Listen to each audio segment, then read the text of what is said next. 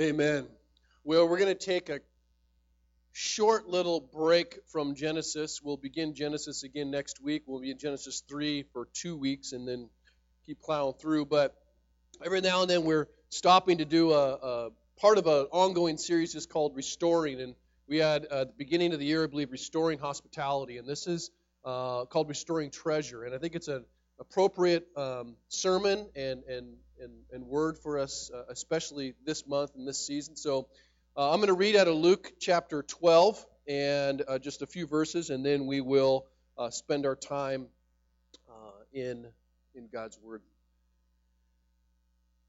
Luke 12, verses 29 to 34.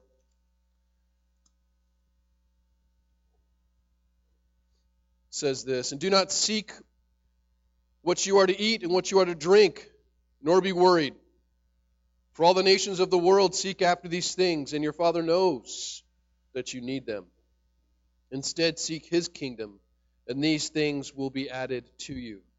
Fear not, little flock, for it is your Father's good pleasure to give you the kingdom. Sell your possessions and give to the needy. Provide yourselves with money bags that do not grow old, with a treasure in the heavens that does not fail, where no thief approaches and no moth destroys. For where your treasure is, there will your heart be also." This is God's Word. And as I said, I think it's an appropriate word for this season. Though it's called the season of giving, let's be honest, it's probably better described as the season of spending. We spend a lot, and I could give you all kinds of numbers, but I won't because you probably have your own. And in the most, I think, tragic irony of all, there'll be many more people who spend more money this month than they gave all year in the name of the Savior that it celebrates. Tragic irony. In our 3 years as a church, and obviously we're part of Damascus Road and they planted us, but we'll be 3 years in January, which explains why we still stumble over ourselves a little bit. We're only 3. We've had, I think, maybe one sermon that had to do with money. And this is not a sermon about money. Okay, good. Though I would say if sermons on money make you uncomfortable, you should all ask yourselves why. Because they do make us uncomfortable, and there's reasons for that, but I won't go into that. The sermon is not titled Tithe. It's not titled Legacy, because it's not a sermon designed to make up a budget deficit or launch a new building campaign. It's a simple word, I think, that is important for me personally, and I believe will be important for all of us, to help disciples of Jesus consider how and what and why you give in response to a great, generous, gracious God who gave. Now, Jesus talked about giving more than just around His birthday. If you actually survey the Gospels, numbers range from about 15 up to 50% of all that Jesus spoke of concerned money or possessions or giving. And most of those are warnings about it. Not warning you better give, but be careful of this. People disagree whether this amounts to 800 or over 2,000 verses just in the New Testament. And depending on whose calculation you accept, you can basically consider that a third of Jesus' teaching, or one verse on money and possessions for every 7 verses in the first 3 Gospels. It's a lot. Without question, our Lord knew that there is going to be a fundamental connection between one's spiritual life and one's attitude toward money and possessions and treasure. And let's be honest, it's pretty clearly one of the biggest idols we have in our world, evidenced by a very simple fact. Not how much we spend, though I think we could probably make an argument for that.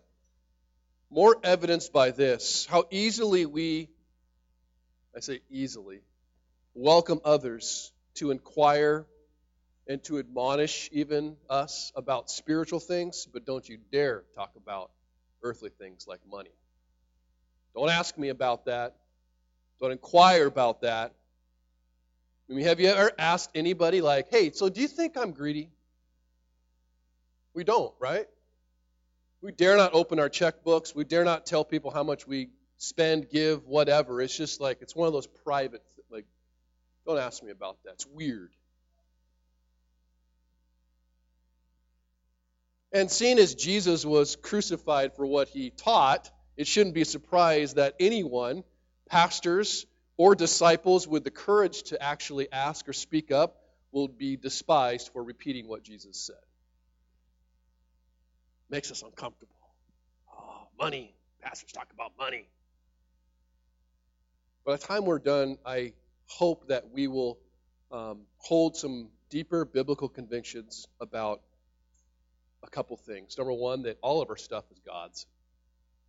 We say that, but I really mean that. That all of our life is spiritual, not just what we're doing on Sunday mornings for 45 minutes to an hour or more.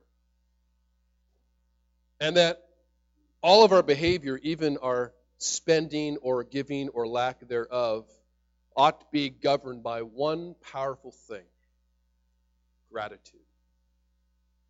And that gratitude is rooted in one specific thing, and that is the gospel. See, good giving doesn't begin with good people. Newsflash, there are none. There are no good people. Good giving begins with good theology. And good theology reveals a very good and gracious and generous God who gives radically. And this God gave in very specific ways to bless us, but also to motivate us and guide us in our giving. When we say good giving begins with good theology, what we're talking about, theology, is who God is. See, when we gather here to worship, that's what we ought to spend our time on. I could give you like the 5 ways to improve XYZ or the 7 ways to have a better life, but we would be spending our time talking about ourselves. And what we need to do as we gather as God's people is worship Him for who He is. And be satisfied when we leave going, oh, that's who God is. Whoa, and watch it change how we behave. In the beginning, as we've been spending several weeks in Genesis, God has revealed Himself as the first and possibly only giver. He was the first giver. He created everything out of nothing. We spent time talking about that. In other words, He created everything there is to give. And anything we give is His, created by Him and ultimately for Him. And this world was created in the beginning full of great good, by His own words, gifts. And He created all of it to display His greatness and His goodness, and He gave it to our first parents, Adam and Eve, to manage and steward, but also to enjoy. The Bible says in James 1 that every good gift comes from God the Father. And God gave us very beautiful things, but more than mountains and plants and animals. But though you look out, especially in the Northwest, you just kind of go, whoa. It is beautiful. It is amazing. We're privileged to live here and see these things. God gave us more than life. He actually gave us minds. He gave us strength. He gave us wisdom that we can use to actually, having been made in His image, create other things. See, and I say we because I include myself, many of us actually wrongly believe that what we have, our success, our stuff, even the smallest amount of stuff or the smallest successes, we actually believe that it's ours, that we were responsible for it, that I accomplished this, I created this, I brought this in by my own efforts, my own gifts, my own talents, my own hard work. And so if we just spend a little bit of time going, okay, did your success come from your education, from your brain? We go, who gave you that brain? Who gave you that capacity to learn, that way of thinking that maybe you only think like? Who gave you that desire to even understand? Maybe it came from your strength or skill, like I'm just really, strong and I'm skilled in certain ways. Like, well, who gave you your muscles? And who gave you your fingers? And who gave you your toes? Who gave you your legs and all those things? Who gave you the capacity to lift, to walk? Maybe it came from your creativity, your artistry. Well, who gave you the eye for art? Who gave you the mind to imagine? Who gave you the ability to dance or play instruments? Did it come from heredity? Well, I was passed down from my family. We've always been like this. Did you realize God gave you the family you have? God gave you the personality you're born with. God gave you the experiences that He wanted you to experience. See, just that truth right there, that God is the first giver and that everything is from Him, should stir in us deep gratitude. And many of us go, well, I've got a lot of bad things. But let's be honest, there's a lot of us who've experienced a lot of bad things that we now view as good. We go, man, if I wouldn't have gone through that. Every good gift is from God. Now, God intended in the very beginning, having been made in His image, for us to give like Him. And to depend on the Father as the giver of gifts and giver of everything. And His design for the world was not for His people to, hoard their stuff or even depend and find identity in the stuff He had given to men. But something happened. Something happened that basically made the stuff more important than God. That's what the Bible says. When the Bible says that we exchange the glory of the Creator for His creation, really in the simplest terms, we loved God's stuff more than we love God. That sounds like 2015 America. We love our stuff. We all love our stuff. We have different stuff. You might like different stuff than me. Maybe my stuff's weird. Maybe your stuff's weird. But we all love stuff. We all think about our stuff more than we think about God, the giver of stuff. It's true. And it's just evidence of our brokenness. It's evidence of our disorder, our internal disorder that we all are guilty of and all experience. See, our first parents declared their independence from God by choosing to believe a false promise of sin, which men and women continue to believe. That you'll be happier and stronger and better if you have this. What's this? It's that thing you don't have. It's that thing you want.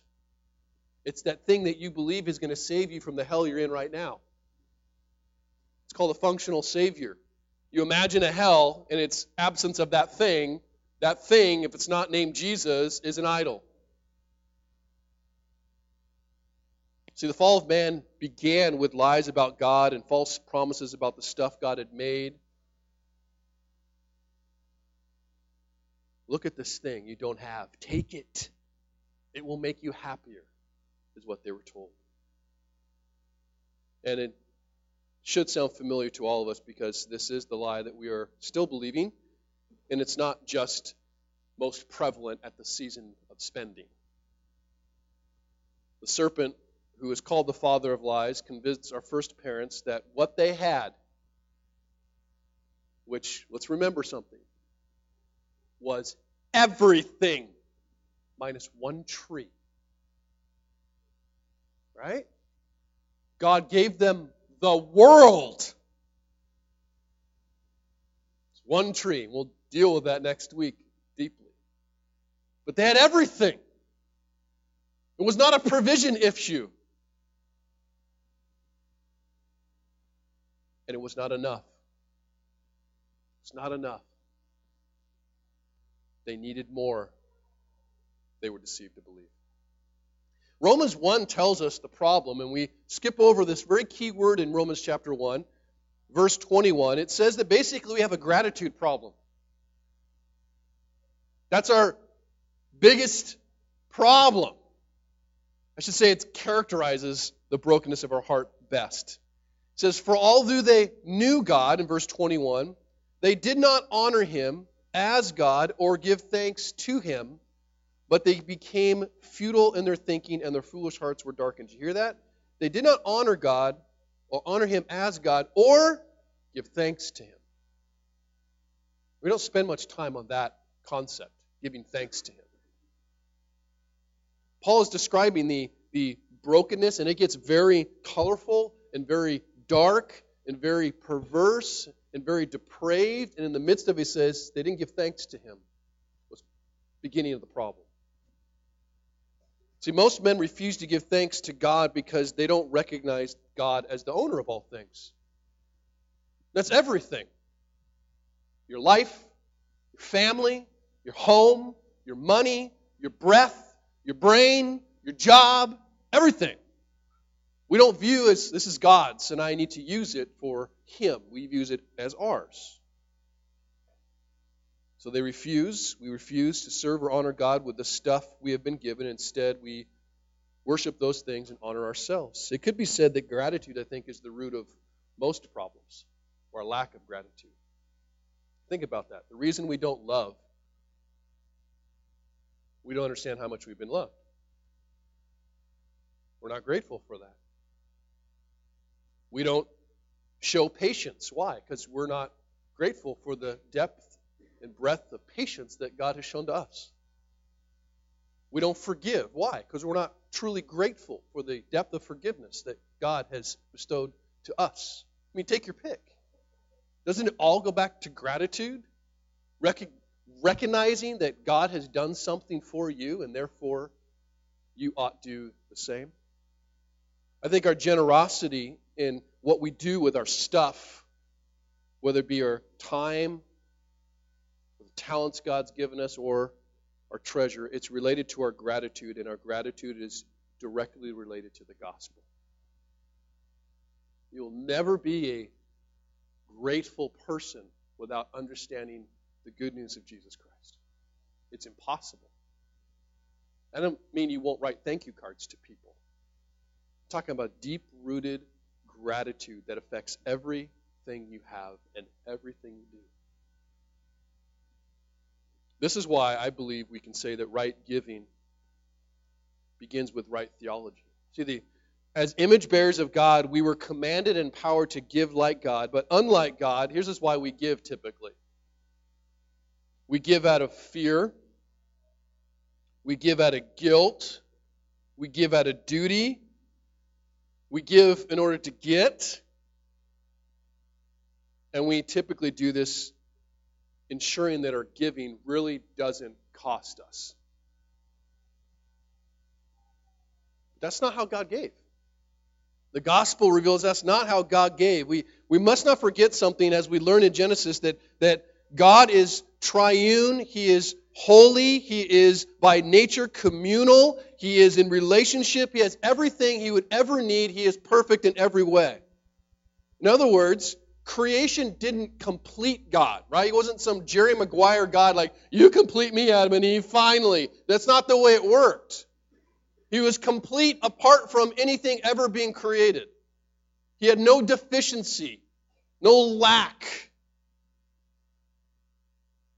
So, not needing anything informs us why He creates. He doesn't create out of fear. He doesn't create out of guilt. He doesn't create out of obligation or an effort to obtain something He doesn't already have. Apart from any external motivation, God chooses to give. He chooses to create. He chooses to love an undeserving, ungrateful, and ungodly people in a way that is incredibly intentional, deeply proportional. I'll explain what that means. Sacrificial and cheerful. See, those are the words, intentional, proportional, sacrificial, and cheerful, that Paul uses in 2 Corinthians 8 to describe how we're to give. You go, well, why would he use those words? Think about how God gave. Ephesians 1 tells us God planned to give. It wasn't on a whim. It was before the world was even created. He was very intentional in planning to give and to love. More than that, he gives proportionally, right? God gives in the amount that he can give. He doesn't just write a little check. He doesn't just create. He gives his Son.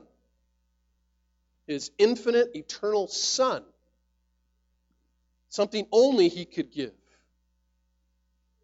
More than that, he gives sacrificially. He doesn't just put his Son in there, right? He sends his Son to die on a cross. And he does so cheerfully. He does so with joy. Hebrews says that for the joy set before him, Jesus went to the cross, enduring the pain, enduring the death, because of the joy he saw, which was ultimately restored relationship with his people. That's how God gave. His giving, if nothing else, proclaims that he is by nature loving. And the Bible says that, right? The Bible says in 1 John 4:16, God is love. And you go, what does that even mean? God is love. That seems strange to say, but meaningful. Well, unlike the love of men, like when we talk about the love of men, people say, you love me, I love you, we love. The love of God is infinitely more than just sentimental feelings or active affection or even faithful commitment. When we talk about theologically, God's love means that he eternally gives of himself to others. He is eternally other-oriented. This definition of love is basically one, I think Grudem describes it as self-giving for the benefit of others. Because remember, it's not benefiting him. He's perfect. He's benefiting in the sense that maybe it's bringing him joy, but it's not a joy that he didn't have already. It's benefiting us. That's the love of Jesus. And when we experience the love of God, the grace of God, the forgiveness of God, the blessing of God in Christ, everything changes about our giving.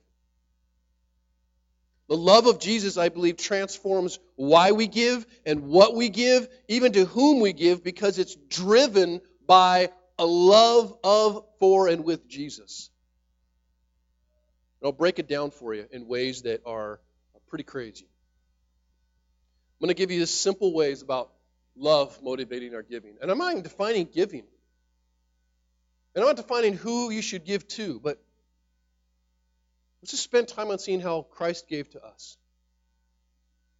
First and foremost, our giving is motivated, as I said, by the love of Jesus. We get this out of 2 Corinthians chapter 5. It says, for the love of Christ controls us. Because we have concluded this, so here comes the cross. Here comes the gospel, plainly stated, that one has died for all, Jesus. Therefore, all have died. And he died for all, but those who live, those who trust that Jesus died in your place for your sins, that he rose from the dead to give you new life, a life that you couldn't have lived if you tried but were supposed to, a death you deserve for not doing it, that those who live might no longer live for themselves, but for him who for their sake died and was raised. Our giving is supposed to be motivated by the love of Jesus. That's where it starts. And when we put our faith, our trust in the gospel of Jesus Christ, then the love of Christ begins to control us. There is a difference between believing and following Jesus. There is a difference between believing and following Jesus. Anyone can respect or admire Jesus. Even demons do. Following Jesus means that his love becomes the governing force in your life. It holds you when you feel like you're going to fall. It restrains you. It compels you. It holds your life together. Our desire to give is generated by Jesus in us. And what that means is this, is difficult as it might be to hear, if the desire to give of yourself to others, whether that be your time or your treasure or your talent, if that desire to give is not there, then that's because the love of self controls you. That's what's controlling you. Jesus died, and when you believe that sinless Jesus died the death that you deserve, that self-centered, self-absorbed, self-reliant, self-glorifying person that was dies with him. And through faith you rise from the dead a new person, devoted to no longer living for yourself, but for Jesus who loves you. We give because we are compelled to give, having trusted in the gospel. Our giving is first and foremost motivated by the love of Jesus. But more than that, second, it's motivated by a love for Jesus. Love this verse. Paul, the apostle, writing from prison, says, "Whatever gain I had, I counted as loss for the sake of Christ."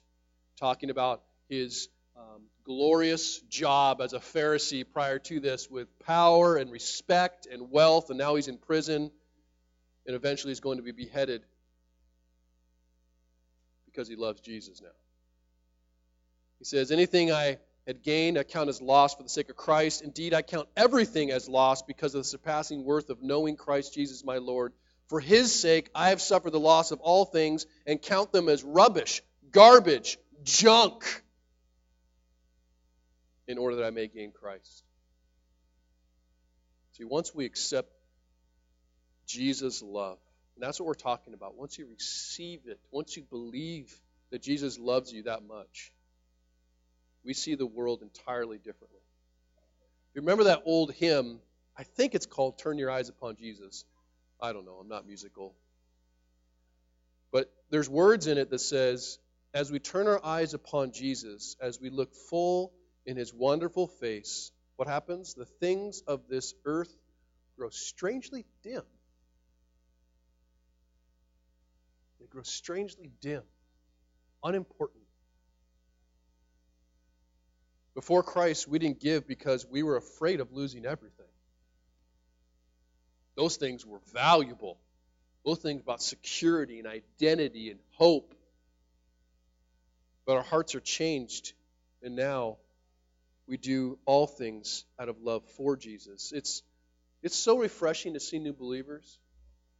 I pray that we continually have new believers. And January 6th, we're going to have a baptism service and encourage many people who haven't been baptized or those who have come to Christ recently to be baptized. And it's a joy to see their joy.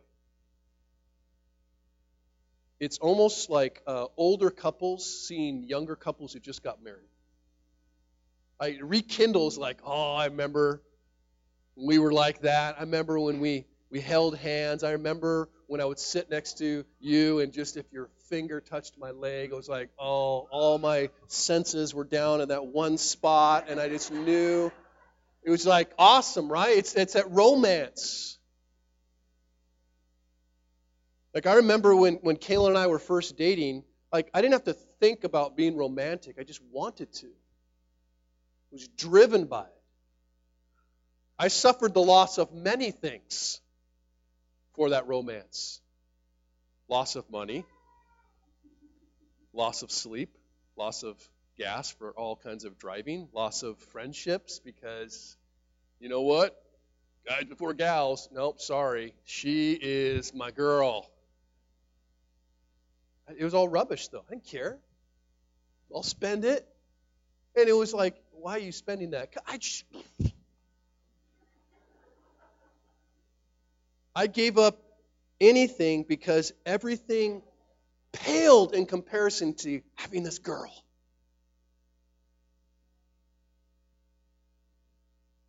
Do you remember when you felt like that about Jesus? That's what we need to remember, and that's what new believers remind us of. When that moment where you realize that all this is just so unimportant because you have this. and that inheritance waiting for you. Oh, man. What? Oh, sure. I'll give it away. Whatever. I don't care. Our giving is to be motivated by love for Jesus like that.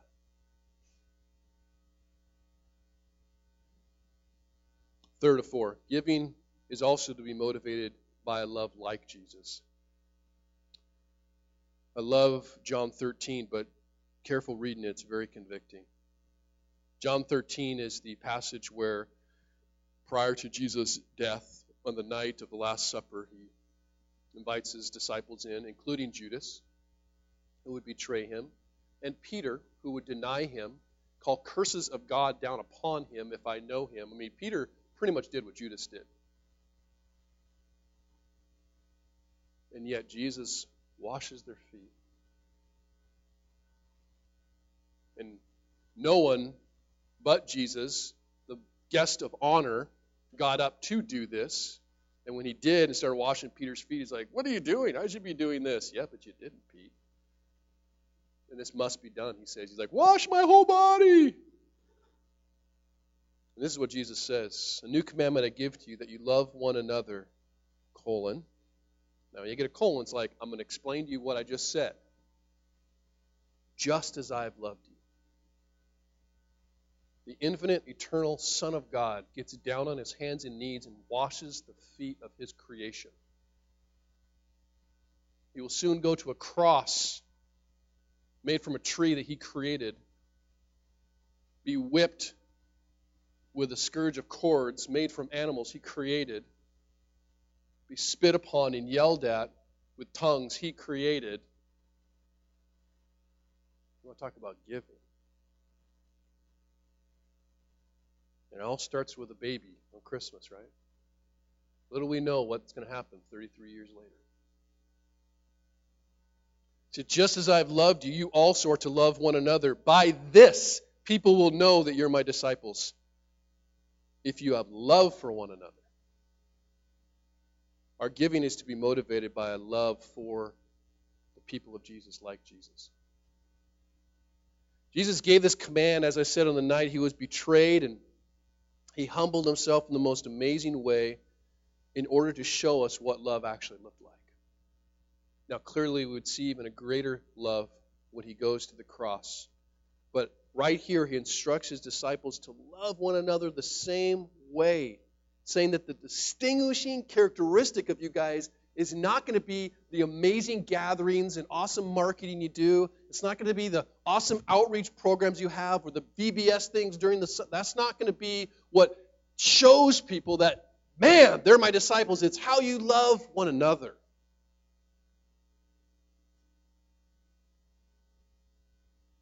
We don't give our time and our money or stuff because it's sinful to have or sinful to enjoy what God has given to us. That's not what I'm saying.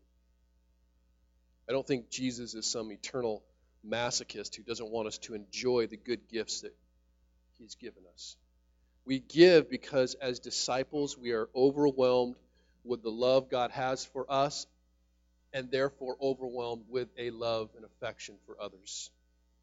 Our desire to enjoy and our desire to have is trumped by our desire to bless. So much so that we plan for it. How many of us really plan for giving? I'm not talking about our kids at Christmas. Where we set aside money, trusting that God will give us opportunity to give. I don't know how many of us do that. I know we haven't done that very often or very regularly. But we're compelled by desire to give, desire to love because we have been loved so much, we will plan for it. We give not because we want to go without, but because we don't want others to go without. That's the difference. And what does Philippians 2 say? Having been given the mind of Christ, we consider others more important than ourselves. Now, during the season of spending, it's difficult to see that for all of us. We consider others more important, more deserving, more in need than ourselves. Or that's the kind of way Jesus gave, and that's how we're called to give, like him. And lastly, our giving is to be motivated by a love with Jesus. And this one's cool. Writing about those who have gone after this world, Paul writes this: their end is destruction, their God is their belly. And they glory in their shame with minds set on earthly things. But our citizenship, Christians writing from prison, our citizenship is in heaven, and from it we await a Savior, the Lord Jesus Christ, who will transform our lowly body to be like his glorious body by the power that enables him to even subject all things to himself. For those who have experienced the pain of being told you have a terminal illness, or the pain of losing someone we would deem too soon, in that moment, for me, the only time I've probably really experienced this is the moment I couldn't find our daughter at the water slides for about 45 minutes. In that moment, you realize what's important. And then we forget. But for a moment, I believe we get a glimpse. And if we could live in that moment of recognizing the unimportance of some of the things we make so important, our giving would change. See, our giving is supposed to be motivated by this idea of, I'm going to love someday being with Jesus. And I don't know if this is like you, like when I go on vacation, it's really fun. Like, I don't necessarily have a lot of money, but on vacation you feel like you do. So it's like, yeah, ice cream, whatever. You're just like spending money like it's going out of style. Then when you get home, you're like, what did we do? But in the moment, you're just like, hey, yeah, this is awesome. Like the idea of there's a house reserved for me, an inheritance waiting for me. I'm going to be with Jesus. And we kind of go, well, yeah, let's just steward the stuff, get rid of it. Like, it would just not be that important. If we keep that eternal perspective that we are sojourners here. Like when we really grasp the idea that God is real and that God really created a good world and we really screwed it up, but he really entered it to someday bring us back together with him. Like, that's the point of all things. You realize really quickly that, well, this is not the point of all things. Our view of the world changed, and our living in this world changes. I think John Piper said it best, so I just copied him because it's really good. Hopefully it comes up. Good. This is what he said. So here's a big if. So this will describe, for those who put their trust in Jesus, this should describe you, because it's just quoting Scripture. This is the mentality that we are called to live with. And I'm not saying it's easy to. I'm saying this is the kind of thing we have to remind ourselves over and over again. This is, in many ways, why we come and gather as a people, to be reminded of God's truth so that we don't get lost in the noise of the world's truth. It says, if we are refugees and exiles on the earth, and if our citizenship is in heaven, and if nothing can separate us from the love of Christ, and if his steadfast love is better than life, and if all hardship is working for us in eternal weight of glory. Translated, if the Bible is true, then we will give to the winds our fears and seek first the kingdom of God and his righteousness. We will count everything as rubbish in comparison with Christ. We will joyfully accept the plundering of our property for the sake of unpopular acts of mercy. We will choose rather to be mistreated with the people of God than to enjoy the fleeting pleasures of sin. And we'll count the reproach of Christ greater than the wealth and the treasures of Egypt. Whew. That's good. If we live with such a perspective, an eternal one, we will give with the same eternal perspective. It'll be motivated by the truth and the hope of Jesus returning and us being with him. as we close, 1 John 4:19 says, we love because he first loved us. You could probably restate it to say, we give because he first gave to us. The question isn't, what is your treasure? The question really is who. Your heart's going to follow your treasure, and your energy and your talents and your wallet's going to follow your heart. And many are going to ask, well, what is generous giving, really? And again, I would just say, look at Jesus. Do we even fathom how poor he became? He was not poor because he was a carpenter or because he lived as a Galilean peasant most of his life. He was poor because he was the infinite, eternal Son of God becoming man.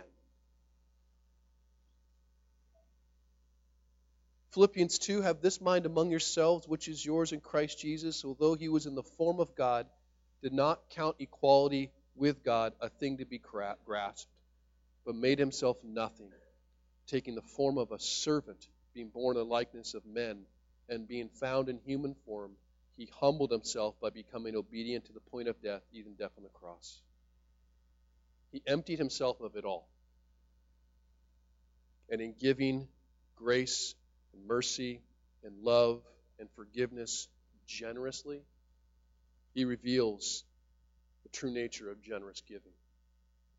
Generous giving is sacrificial giving, where we deny ourselves, we ignore the world's view of success, we find security in God, and we give so much it hurts, that others might be blessed.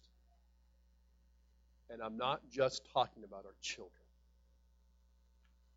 We give out a response to how much God has loved us and given us, and we need to teach our children by living that out in front of them. While I had nothing to give to Jesus, he gave me everything. He gave, and so we give. And to be real practical, if the giving of your time or your talent or your treasure does not cause you to change your lifestyle, it's not generous like Jesus. There's a simple test for you. Most of us don't give in ways that actually make us uncomfortable or disrupt our plans or our calendars. We arrange our giving around our plans and our calendars when God arranged everything around us. Know that even if we were not meeting budget or needed to raise money for some ministry, the prayers of the elders would not be that you just give more and spend less on yourself. That's not what I'm trying to say. Quite simply, our prayer would be that you would know the love of Jesus Christ. That's it. Because we believe that only then will your giving be driven by the love of Jesus, and a love for Jesus, and a love like Jesus, because you know you're going to be with him. And so I'll close with the prayer that Paul prays in Colossians, which is the prayer we should all pray. So no, I don't sit on my knees and go, I wish my people would just give. We sit on our knees and pray, I wish our people would know the love of Jesus. Because in the love of Jesus would go out of this place, and you would make the love of Jesus known by how you give and how you love those around you. If you bow with me, I'm just going to pray Paul's prayer in closing.